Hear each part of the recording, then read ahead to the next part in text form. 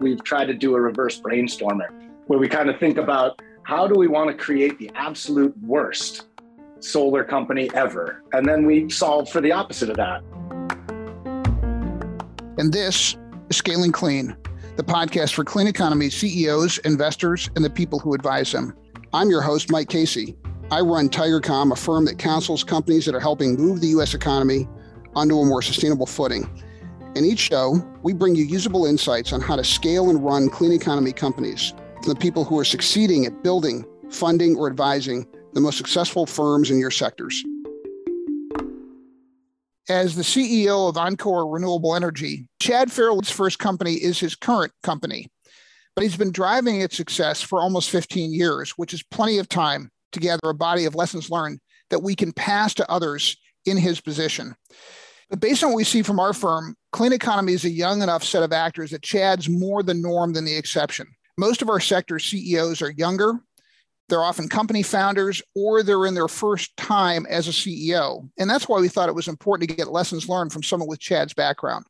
And with that, we'd like to welcome Chad Farrell to the show. Chad, how are you? I'm doing great, Mike. How are you today?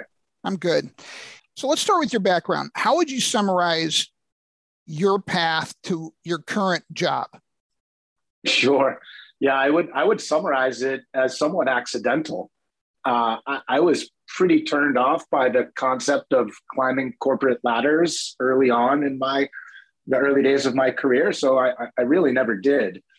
Instead, I focused in the fields of science in the early part of my career, establishing expertise as a groundwater hydrologist of all things.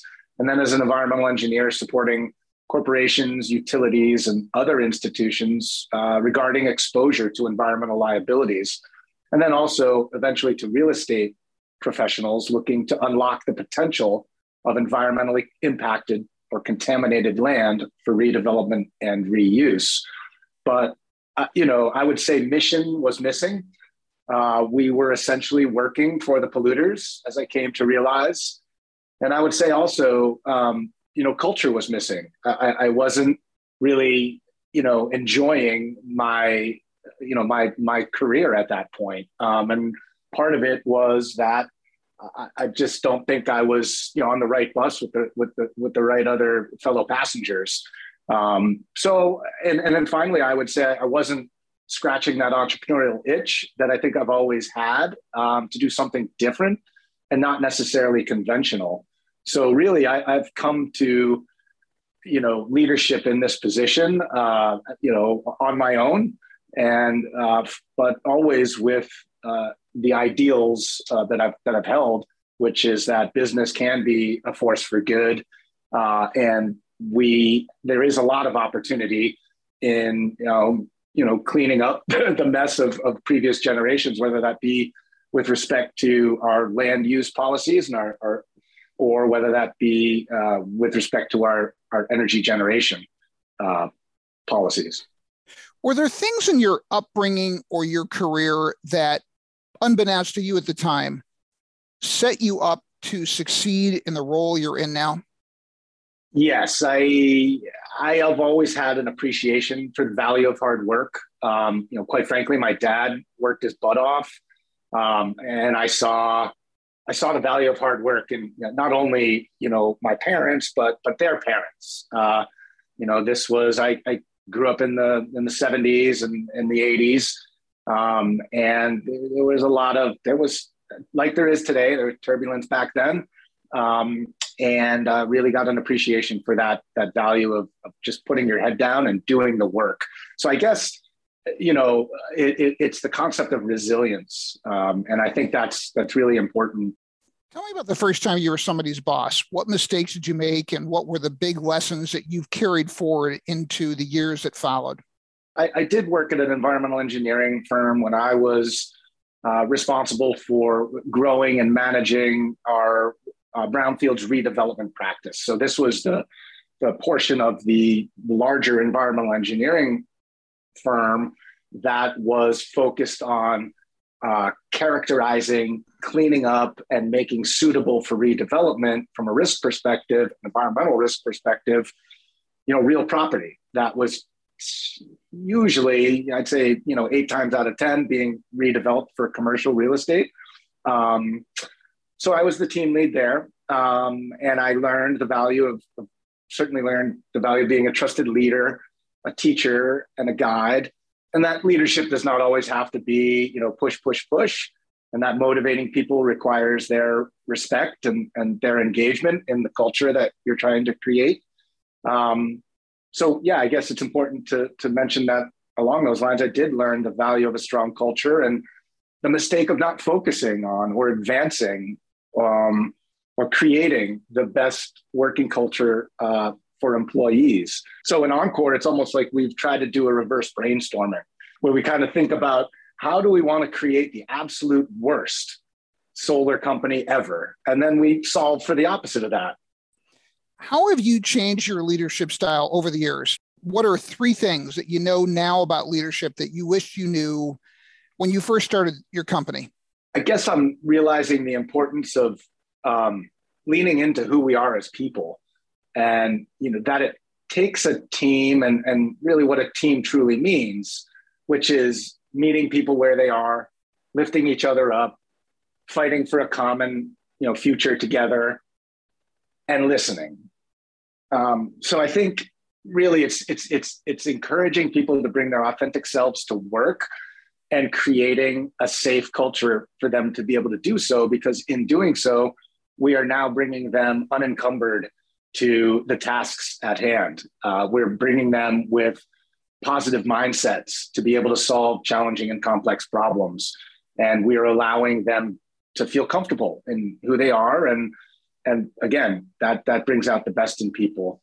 I also have learned a lot about delegation, especially over the last several years, as we've been able to, grow out a team, and I'm able to do less and less on the day-to-day, or less and less working in the business and more working on the business.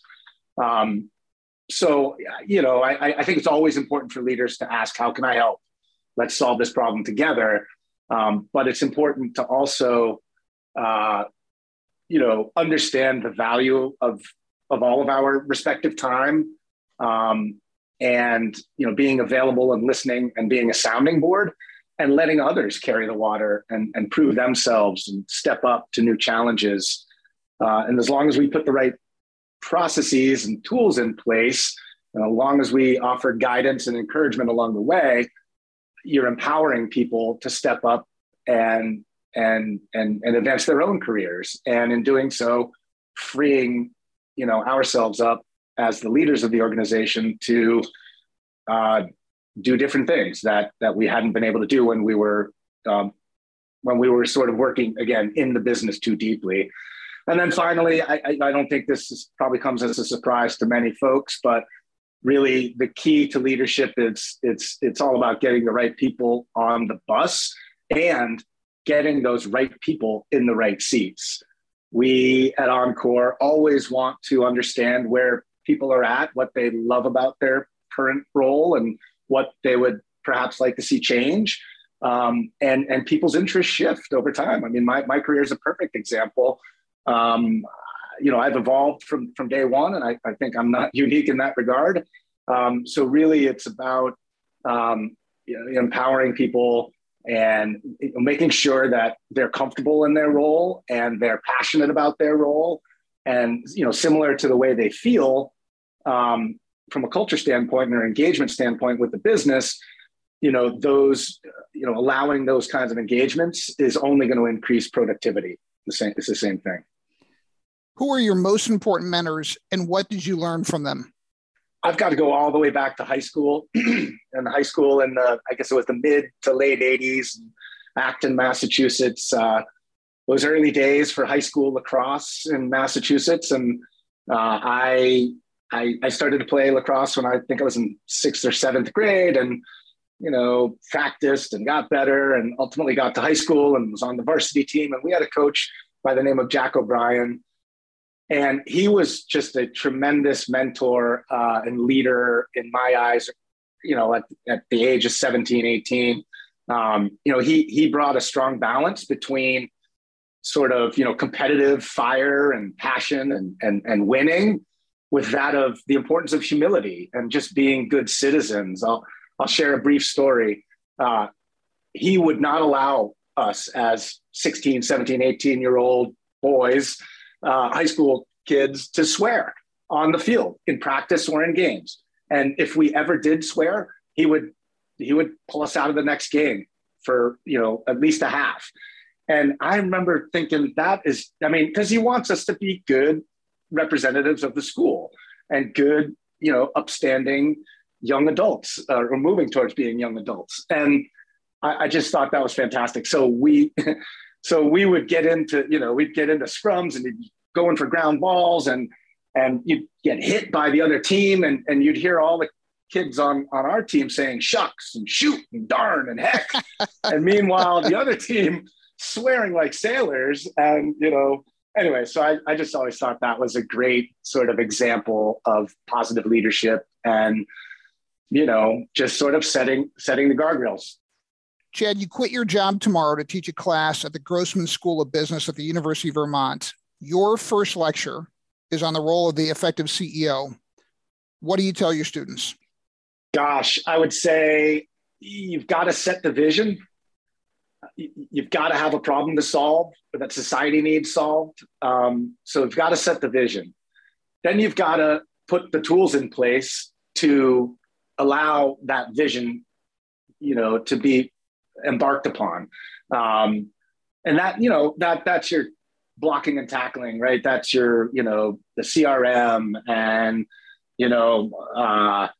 that would be, for us, we have a number of sort of project development specific tools that we utilize for, managing our pipeline of projects, managing the active development of our projects. So every business is going to have, tools that they need to have in the toolbox, in the form of processes and, software, whatever it may be. So once you've got the tools in place, I think you've got to, again, get the right people on the bus, get them in the right seats. You've got to make people feel safe. You've got to listen.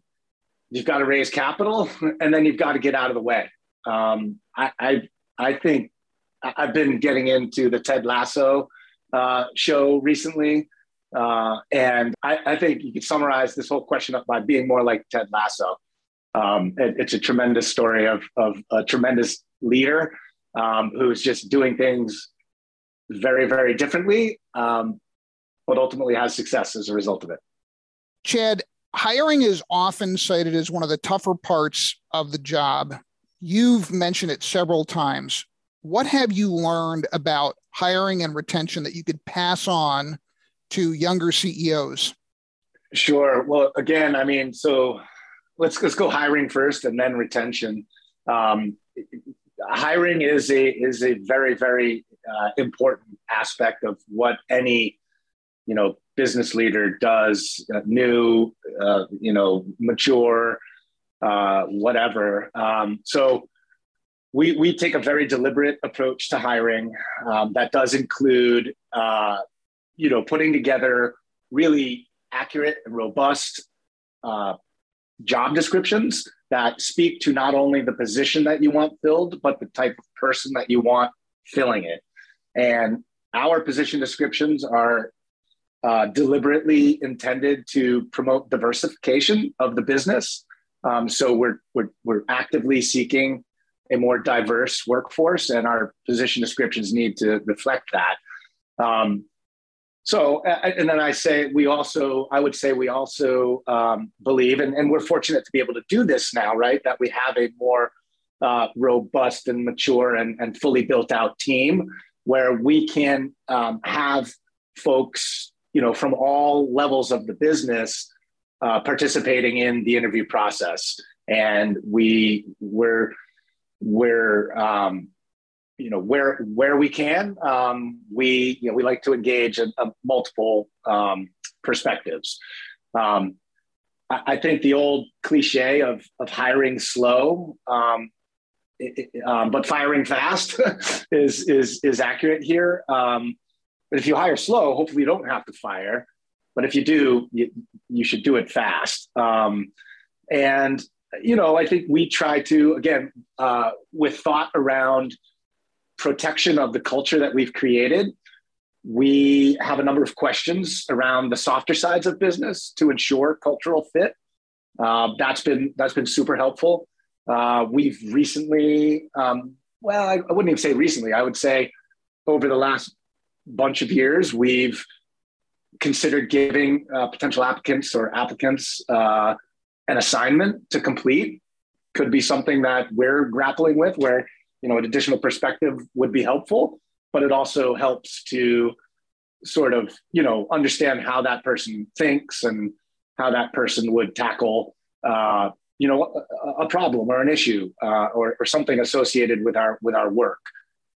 A little bit of an unusual question, but one thing I've noticed in our hiring here is that the new pool of potential employees interviews and pursues jobs in a lot of ways that are different than I was raised to pursue jobs.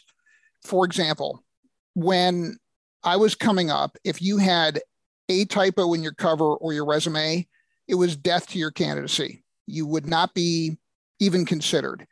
And now, at least in our line of work, we're hiring writers and communicators, and I am looking for the people who have the fewest typos, the people who actually do research on us, who will choose to tailor and formalize their communications in a thank you email. How are you seeing the differences in the new potential employees versus those that are more of your age contemporaries, and how are you adapting to those differences? It's a great question, Mike. And yeah, I'm right there with you in understanding that there are differences in our, relative generations. And, we're proud that at Encore, we do have diversity across the age spectrum, as well as the racial and gender. But I definitely agree that it's a different game now. There really is a battle for talent out there. This kind of speaks to your previous question regarding retention.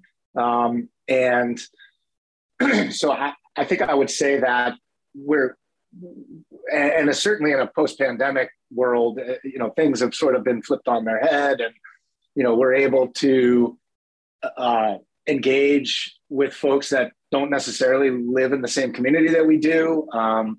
And so that's created a bunch of opportunities.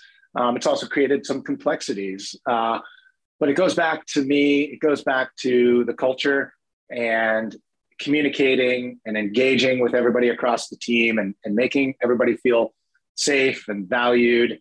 That is how we're going to succeed in the retention front. You mentioned it briefly earlier, but what's the guidance you would offer to younger versions of yourself on firing people beyond it, doing it quickly? Yep. What tells you it's not working out as a fit? Well, fortunately, I think we've not to pat ourselves on the back too firmly, but I think we've done a decent job with our hiring process in that we haven't had to do too much firing. I think it's at the end of the day, we've all been in relationships that don't work out. And I think if we can remove our emotions from all of these hard conversations, we have a path towards a productive conversation. And, if it's not a good fit, it's not a good fit. And hopefully there's realization of that on both sides. And, if we can help sort of set that tone, that would be helpful, or that will be helpful. So I guess, it goes to another important concept that we've embraced at Encore, which is the concept of emotional intelligence. We know that life in this industry is anything but predictable. We know that we're going to have the door slammed in our face.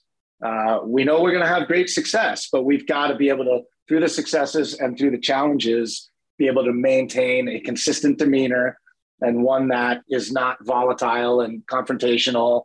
And we've got to keep our emotions in check. And I think, bringing emotional intelligence to the table is another tool for retention, in that hopefully you're not creating a workplace, that does become toxic, and that does become easier for folks that you want to retain to leave.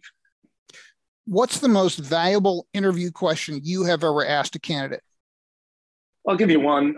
So one would be with respect to self-regard. We could ask the candidate, tell me about a time when it was clear that you had made an error or a mistake. And what did you do to rectify the situation? And how did you feel? And what we're seeking there is we're looking for issues regarding ego, self-confidence, the ability to admit a mistake, further the ability to put a plan in action to mitigate or rectify that mistake. And and then we're also wanting to incorporate a human element to it. Like, how did you feel?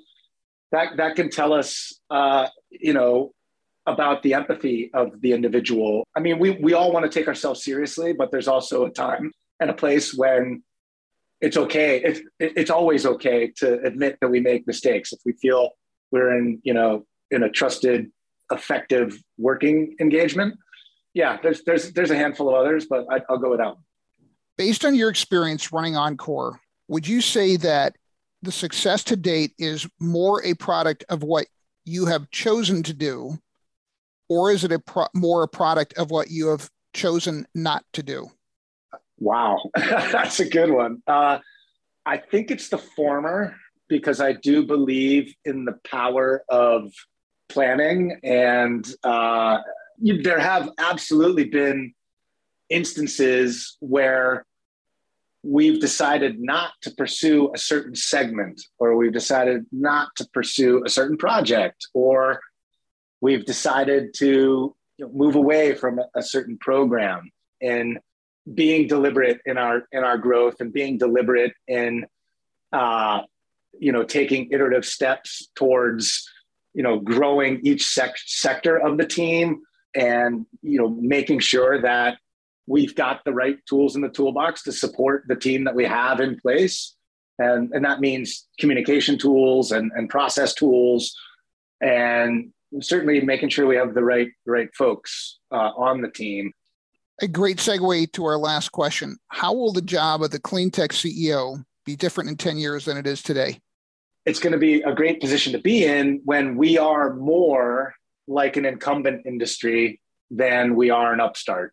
So, for us at Encore, it's shifting from, just an always hustling kind of like, eating what we kill kind of, mentality and approach to business, meaning, we originate a project, we work like heck to design it, permit it, finance it, and then build it. But we're basically selling these projects to other investors. As we move forward to owning assets, I think that's going to be, that's a change. And I think there's going to be more clean energy CEOs that are managing more mature, asset rich, or asset, associated businesses than there are, hustlers out there that have defined the last 10 or 15 years, right? Really just sort of trying to move as fast as possible to sell the project you're working on so you can fund the next 2 or 3 projects in the pipeline. So I think there will be a need for managing more mature, larger scale businesses that have multiple business lines, for lack of a better word, meaning we're not just originating projects, developing them and flipping them. We now need to incorporate storage into the solar projects. We now need to think about different tenor contract lengths. We got to get smarter about future power curve estimation. We've got to build an asset ownership, an asset management group. So it's going to be a really interesting 5 or 10 years here. It's going to be a lot of fun, but there's going to be a lot of change as well. and we'll see where we end up in 10 years. I hope I'll still be doing this, but I don't know that either. Well, Chad Farrell of Encore Renewable Energy, it has been a pleasure having you on Scaling Clean. We're delighted you came on and shared your mid-career observations and lessons learned. I think you are absolutely the norm in this industry in terms of age and career trajectory for other CEOs. And I think people find it lonely at the top, so to speak, such that the top is. And I think that hearing from their peers in a candid way that you've had the courage to express yourself is really helpful, and a big benefit to a lot of people who you probably will never meet. But anyway, on their behalf, I want to thank you. Such a great conversation, and we're going to be in touch. So thanks, Chad. We really appreciate the time.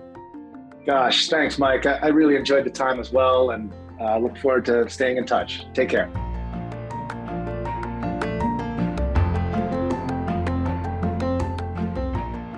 This is Scaling Clean, a production of TigerCom, and I'm Mike Casey. Thanks for joining us.